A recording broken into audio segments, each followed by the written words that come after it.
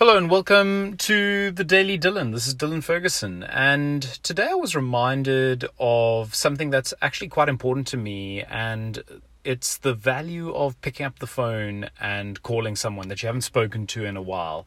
And in this digital age of ours, obviously we get maximum efficiency and sheer quantity in email, text, WhatsApp, and so forth. And while these are incredibly, efficient forms of communication, there really is no substitute to a good old-fashioned phone call.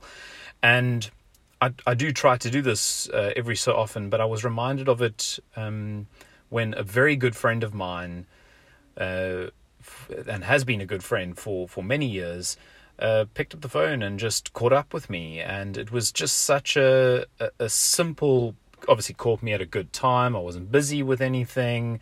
But the point is that it was great to catch up with someone that I haven't spoken to in a while. And we laughed and joked about good times and present times. And I think that it's such a forgotten art in this digital age, and I think there's incredible value just to, on occasion, pick up the phone and phone someone you haven't spoken to in a while for no other reason than to find out how they are.